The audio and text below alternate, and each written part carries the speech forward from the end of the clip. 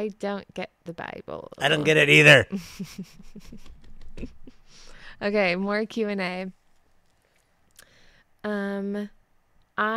Sterling says, I wondered about the parable of the 10 virgins in Matthew 25 who are waiting for the bridegroom. Figuratively, I suppose they are members of the faith from that age, which is about to come to an end.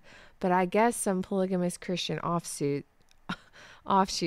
would readily misinterpret these passages in an exploitative way for their own good. They could see the virgins as literal simultaneous fiancés, but were they? I would think of them as bridesmaids in a wedding more so. What's your opinion? And could there be such misapplications in the FLDS groups? First of all, it's troubling when a father hears their daughter say offsuit. It's like a command she uses to well-dressed men. Offsuit. Offsuit. I do, though. See? See what I have to endure? Okay, listen, the parable of 10 virgins, you're right. It was picturing the coming great and dreadful day. It was a parable of that. The word virgins doesn't necessarily mean a woman who hasn't had sex. It usually does or can, but it also, Alma is the name of is the Hebrew word for virgin, and it means a young maiden. So, and Delaney pointed out that these are bridesmaids. And they're there. And that's what the whole thing is. Now, FLDS and the LDS, when I was young, these leaders would borrow from that and they would try to tie in polygamy. So you're right. But bottom line, you want the model for marriage. Forget all this polygamy junk. Just look at the Garden of Eden. There's your marriage. That's how it works. You want to do it God's way. It's one man. It's one woman. It's sort of insane that that's, when I think about it, that is used as a reason to get married to them. There's 10 virgins waiting to come. I read it as coming into the party. Yeah. Well, why are they there? Why do they have the lamps? They're not fiancés. They want to interpret that they are. You can use the Bible to interpret anything. Yeah, it's terrible. So what we call exegesis. It's a terrible exegesis of the scripture. It's weird to call it exegesis because Jesus. Exegebus. It's Jesus. It's not Jesus. Exegesis. Okay. I'm going to start calling it exegesis. Exe-Yeshua. Exe-Yeshua. That's funny. Jacob asks, Jacob, but the heel catcher. Sean, I'm watching season 1 of Heart of the Matter on YouTube. I love how you contend so boldly with the false gospel of the LDS, but I notice an alarming pattern. I hate the word alarming. When you talk about the LDS and their doctrine of salvation via obedience to laws and ordinances, you're right to point out that it is a works salvation and contrary to the gospel of grace. Yet when non-LDS self-proclaimed Christians add works to the gospel, such as baptism, sacrament, etc., you quickly change your tone and talk about how we shouldn't separate the church over trivial matters and say only God himself can know if indeed the doctrine is heretical. Why do you sweep the false gospels of the Catholic Church, Church of Christ, etc., under the rug and justify them when Paul so vehemently warns us of the wolves who preach another gospel and another Jesus? Simply put, Jacob, it's a good question. I came into doing Heart of the Matter here on live TV straight out of, and while I was still in the Calvary Chapel School of Ministry under Chuck Smith, and I kind of go where I'm at. I don't try to do anything but what I believe and know at the time. And so you saw me then come right while I'm still in a school of ministry learning the Bible. You saw me addressing what I had been taught, and it made sense. And I still believe that the LDS Church is a gospel that is works-based. One of the reasons I focus on that and not on Catholics and not on certain Baptists or these other people who also have works-based is because nobody is more works-based than the Mormons. That's one reason. I mean, you want to compare what the Mormons want to put their people under to do compared to the Catholics and everybody else. It's night and day. Okay, that's one reason. But the more important reason is I was young and I didn't know everything else. And so what happened was we went from 2006 to 2013, and then I started to see the works-basedness that was put upon Christians in Christian churches around December of 2012. When I saw that, we made an announcement, got kicked off the air, and we went from 2013 to 2023 studying and examining and looking at everything. And in fact, this is opportunistic for our audience. If you're tuning into this in May of 2024, first week, we are going to relaunch Heart of the Matter. We're calling it Heart of the Matter Full Circle. And it means that I went from addressing Mormonism from that perspective to finding out everything I possibly could about the faith. And now we're going to return to that. And we're going to talk to it with more consistency, more equanimity, more balanced approach, and make sure that we don't treat the LDS any differently than the rest of these religious morons. All right. Awesome. Yeah, it seems like Jacob doesn't know your history, and you, in addition to Heart of the Matter being released in May, he also has a bunch of teachings at Cult.love and Yeshuans, even via Sean McCraney SeanMcCraney.com that you could look up and learn about the new perspective and how it's really far from season 1 of Heart of the Matter. I mean, we've done so much work together to get this ready over time that we literally are like a worldwide conglomerate, so to speak, in that under the title We're Going to Fly in May for everybody, you're going to go to that site and you're going to see all the different things that you can choose from to help understand what we've learned in those 10 years of still searching to find out what's going on. Yeah. We'll explain more about that later. Awesome. Kyle has a question. Hi, I was watching the podcast and believe it was episode 7. Sean makes a comment saying he held a heretical view of the Trinity. I can't tell if this is a joke or not, so I'd like to ask for clarity on Sean's thoughts and understanding of the doctrine of the Trinity. Thanks and have a great day. Great question. When I said the heretical view of the Trinity, I meant that the Trinitarian view is heretical. That it is heresy. It is heretical to what Jesus, the Bible, taught. And I have all sorts of endless evidences for it, but that's what I meant by the heretical view of the Trinity. The problem with the Trinity is I do believe there's one God, as the Trinitarians say, and I do believe that there is Father and there is Son and there's Holy Spirit, like the Trinitarians say, and I do believe that Jesus is God with us, was God with us, as the Trinitarians say. So I don't dismiss any of that, and that muddies the waters. The problem is Trinitarian also classically, in a scholarly way, represents something that I absolutely reject. And that is what is heretical. And what I mean by that is that Father, Son, Holy Spirit are 3 distinct co-eternal gods that make up the one God. Okay?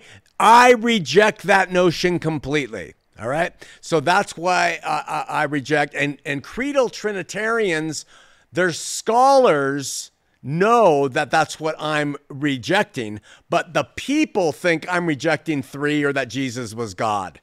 And you said something about that disconnect in the world about how the Trinity is one thing, but that the people don't even know what it is. Yeah, I feel like, maybe to put it simply, like, I understand your view of the Trinity to be what most people assume the Trinity means. Right. But the doctrine of the Trinity that scholars rely on is something that if most people who claim they believe in the Trinity heard, they would be like, I don't believe that. Yeah. It's like, I feel like your rejection of the Trinity is like clarifying what the Trinity actually is. Yeah. for people, or what they think the what Trinity they think is. it is. Yeah. And by the way, my daughter here, who is just learning a lot, she coincides right with James White, today's best scholar on the Trinity. He says the same thing. He sat right there on a stage in this building and said, people don't know what the Trinity is. So what the heck are you enforcing it on them for? Well, and then he said, people believe the Trinity is what I say. Yeah. Then why are you trying to fix it? Yeah. You one guy making everybody, bull. It doesn't exist. Yeah.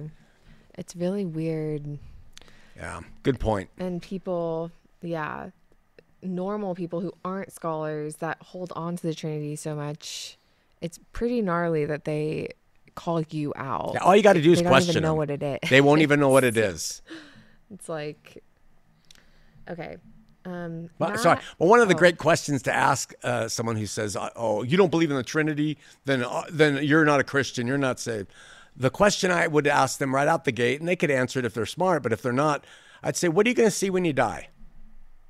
You get access to God. You go to heaven. What are you going to see?" That's what I want to know. Mm-hmm. Yeah, one God, three-headed monster, because three-headed monster is really where the Trinity comes from.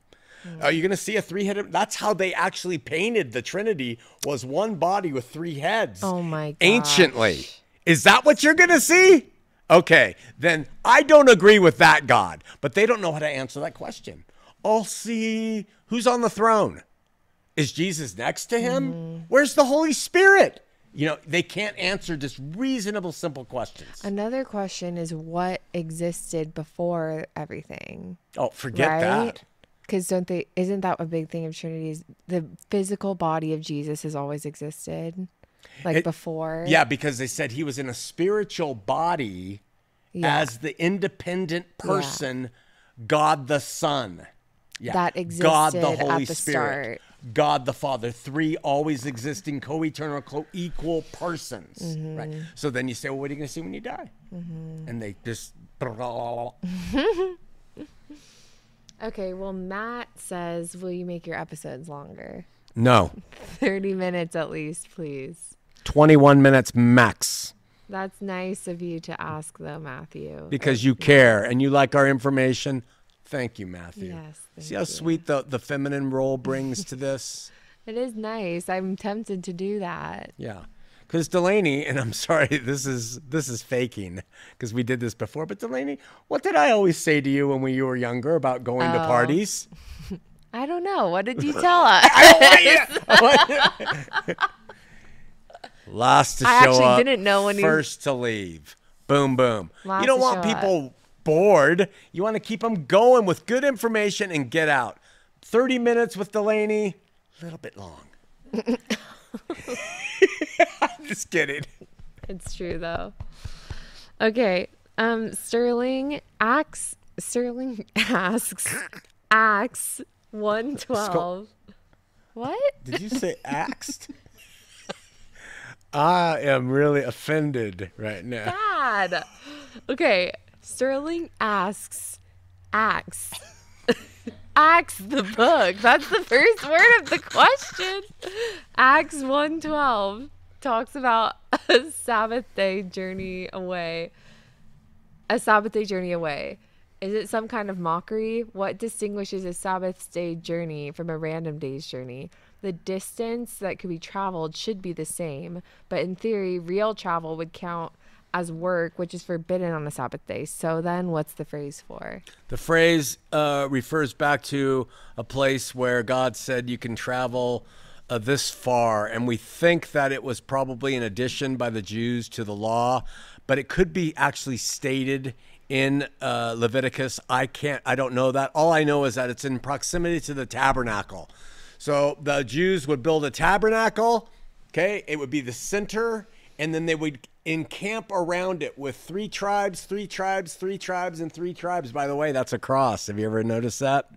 There at the center is the tabernacle, and you have three tribes of the nation of Israel. And a Sabbath day's journey was how many footsteps it would take for them to go and get back, by the way. Go and get back from their homes to the tabernacle. And it was about a mile, right? It said in the commentary 5/8 of a mile or a kilometer. 5/8 of a mile. And that was a Sabbath day's journey. Any more than that was considered work and therefore breaking the Sabbath day. So if they were to walk that same distance in another direction, is that work too? Like, is the Sabbath day's journey also like an intention? Like they had to go to that specific place? I'm going to answer off my top of my head just based on principle, but I would say God intended it for it to be, this is where you travel on the Sabbath day to the tabernacle and back, okay? Later, I think that they extrapolated that, and then the Jews said, you can go anywhere as long as that's not longer than that. Yeah. Got it. That makes sense. Okay, Sterling also asked, I'm open to think that the statement in John 3:35, the Father loves the Son and has given all things into his hand, pertains to the resurrected and ascended Yeshua. But Matthew, who reports the words of Yeshua, who is still living with them, saying, all things have been handed over to me by my Father, in Matthew 11:27. So if he wasn't completely empowered in his flesh, then why did he say so? There's a lot to include in this, and I'm going to try to make it short. The Jews talked in a way that is not like us. They talked more like a complex film where you would get the early ideas, the later ideas, you'd get them all at once. It's not chronological. So when Jesus was on earth and he would say things, sometimes he would speak in the terms of outside time and space. He would be talking about what God has done from the foundation of the world. Sometimes it would be in association with his incarnation, being in flesh and being with them. If you try to just take one approach and make it make sense, it'll never happen. That's why we misunderstand the Bible so much, is because we don't understand the way they communicated. And I just feel like I have to say this.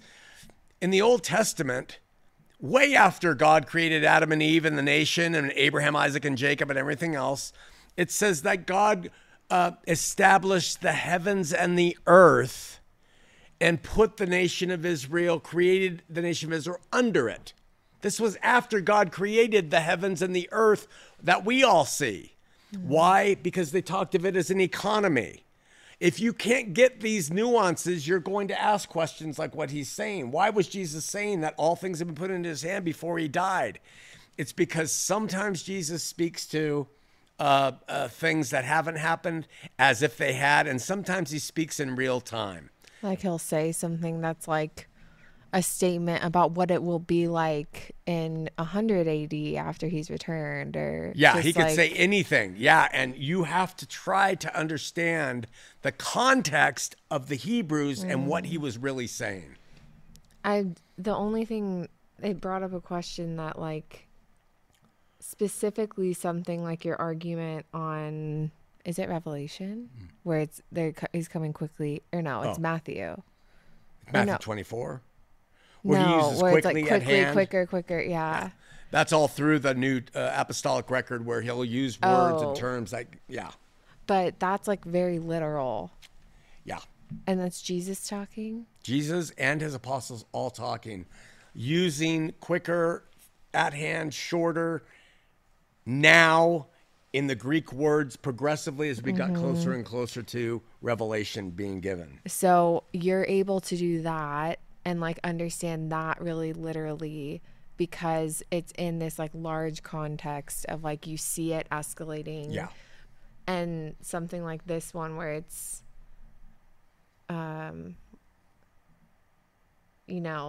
the Father loves the Son is given, it's like a one single instance of a phrase that he said. It's like hard to place, and so we don't know. So it's aphoristic. And that's why exegesis is difficult, and that's why we have 10 billion different interpretations of Scripture. And so you're right. There are times when you read certain things and you have to say that's applicable to the day and time of that age. You have to make that decision. And then there are times when you have to say, he's talking outside of time and space. He's doing something else there. What helps you to make those determinations? Context of 30 verses before, 30 verses after, and all of that. It has to come in as you read it if you want to understand it. If you don't, you are going to stand on things as literal, and it becomes such a problem. Yeah. Okay. Good question, Delaney. Sterling. Good question, Delaney. Last question for today. Sterling asks, Sterling. the disciples ask the resurrected and returned Yeshua, according to Acts 1:6. Lord, will you at this time restore the kingdom to Israel? Oh, I love this question. Don't you think that they still instinctually think of a big, victorious earthly kingdom, a theocracy which prevails over the superior power of the Roman Empire? Abso-freaking-lutely. Yes, they did. And they were under that impression while Jesus was with them, after Jesus died. Even in Acts 1, they're asking him, now are you going to bring the kingdom we've been talking about? Proving the kingdom wasn't there yet. Did you catch that? Yeah, it wasn't there yet. When will the apostles learn that they've had the misguided idea of what the kingdom was? After the Holy Spirit falls. This was before that they asked him that question. After that, bing, the Holy Spirit brings in the reality. And so what they start doing is saying, you better prepare yourself, the kingdom's coming. And they were able to take everything Jesus taught about that end time and put it into context. And we don't see them talking about, when's the kingdom? No more. The Spirit is what opened them up to the truth. Wait, this might be really stupid, but you're saying they are asking when the kingdom's going to come. The Holy Spirit falls on them, and then they say the kingdom's coming. Wouldn't that mean that they are saying the material kingdom's coming? No. Do you know what I mean? They knew it was in harmony with how he described his kingdom, which is synonymous with his return. Okay? So he's about to ascend, and they're saying, when is it going to come? When is this kingdom going to come? I think they still thought it was a material kingdom to fight against the rest of the world and emancipate Jerusalem from the Roman armies and everything else. Like Sterling's asking. Yeah.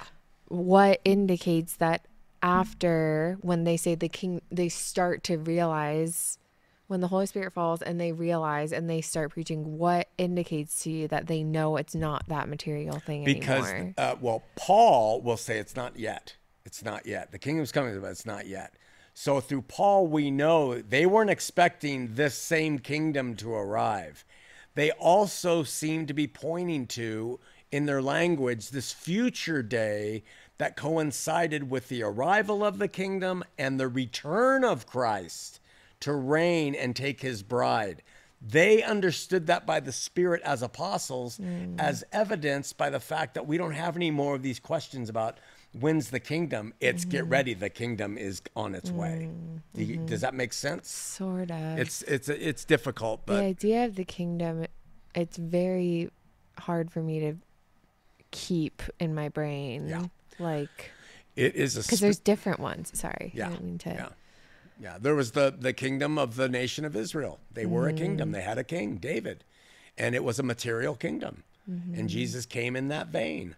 And so the Jews thought, we're going to have another material kingdom. King Jesus is going to wipe out our enemies. But they put him to death on a cross like a reprobate. So like he wasn't the Messiah. The Jews are still waiting for that Messiah to show up. Bad Religion sings, when the only true Messiah rescues us from ourselves. That's when he's going to come back. They're waiting. Ignoring that he came and he instituted a spiritual kingdom under a new heaven, a new earth with a new Jerusalem. And it's all spiritual. That's the difference. It hadn't arrived yet. It was going to commence in full at the same time Jesus returned. Do Christians now that are still waiting for his return, are they like the disciples where they think it's going to be material? Or are they, many of them do. They're waiting for... Jews? I don't know. The Jews still think that. They probably do because they're the ultimate material religion. But second in line's the Mormons. The Mormons are latter-day saints. They are preparing the earth for the material arrival of the Messiah to come back and establish his kingdom on this earth materially. So they're So it's literally the same as the Jews. literally the same. Current state Yeah. of Christianity and Jews are the same in that they're waiting for the material kingdom to come back, except Christians think Jesus is going to bring it and Jews think the guy hasn't come Yeah. to bring it. Same thing. And Mormons lead the pack on that idea of a material kingdom. Okay, but there are some Christians that aren't preterist or fulfillment people that think it's a spiritual kingdom. There's got to be. And I've not studied on what those who embrace that are, but there's got to be. Okay. There's too many believers who would be able to understand the scriptures who Yeah. aren't fulfillment people. Okay. Yeah. Yeah. Okay. But my evidence for the kingdom being entirely spiritual and not physical is from the scripture. Because God in Jeremiah says he'll write on the hearts and minds. And he'll say, no man will say no to the Lord. Well, that's not material. And the writer of Hebrews says, hey, listen, everything is going to be shaken in the former kingdom so that the only thing that remains cannot be shaken. Well, if it's material, men can be shaken, doctrine, buildings, their priesthood, all of that can be shaken, just like the Jews was. But a spiritual kingdom founded in a new heaven and a new earth with a new Jerusalem can't be touched. The writer of Hebrews also says in Hebrews 9:6 that this kingdom cannot fully come until the former kingdom is gone, till the former tabernacle is gone. That's what it says. Okay, well, that tabernacle was leveled, gone in 70 AD by the Roman armies. So what do futurists say today, Christians? Let's rebuild that temple. We got to rebuild the material temple. You know, and they have this whole mythos growing to do that, and they're all about it. And they're sending money to Israel to support Israel. So that's why the Christian right is so for Israel destroying Hamas today. And we have this complete thing still existing, but it's all false. Yeah. Wild. Wow. That is that episode. Hey, it was a good one too. It was a good one. Should we do them again?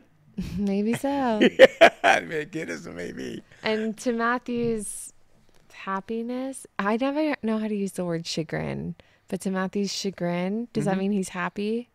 No, Or he's chagrin means mad. he's really bummed out. Well, not to Matthew's chagrin, we're at 27 minutes on this episode. Matthew, we've tried to accommodate you. And we do love you guys' questions. We're grateful you're even interested in Yes. at least this idiot. I know you'd be interested in her, but we're grateful that you're interested in this podcast. And we hope you'll share it with other people, especially young people.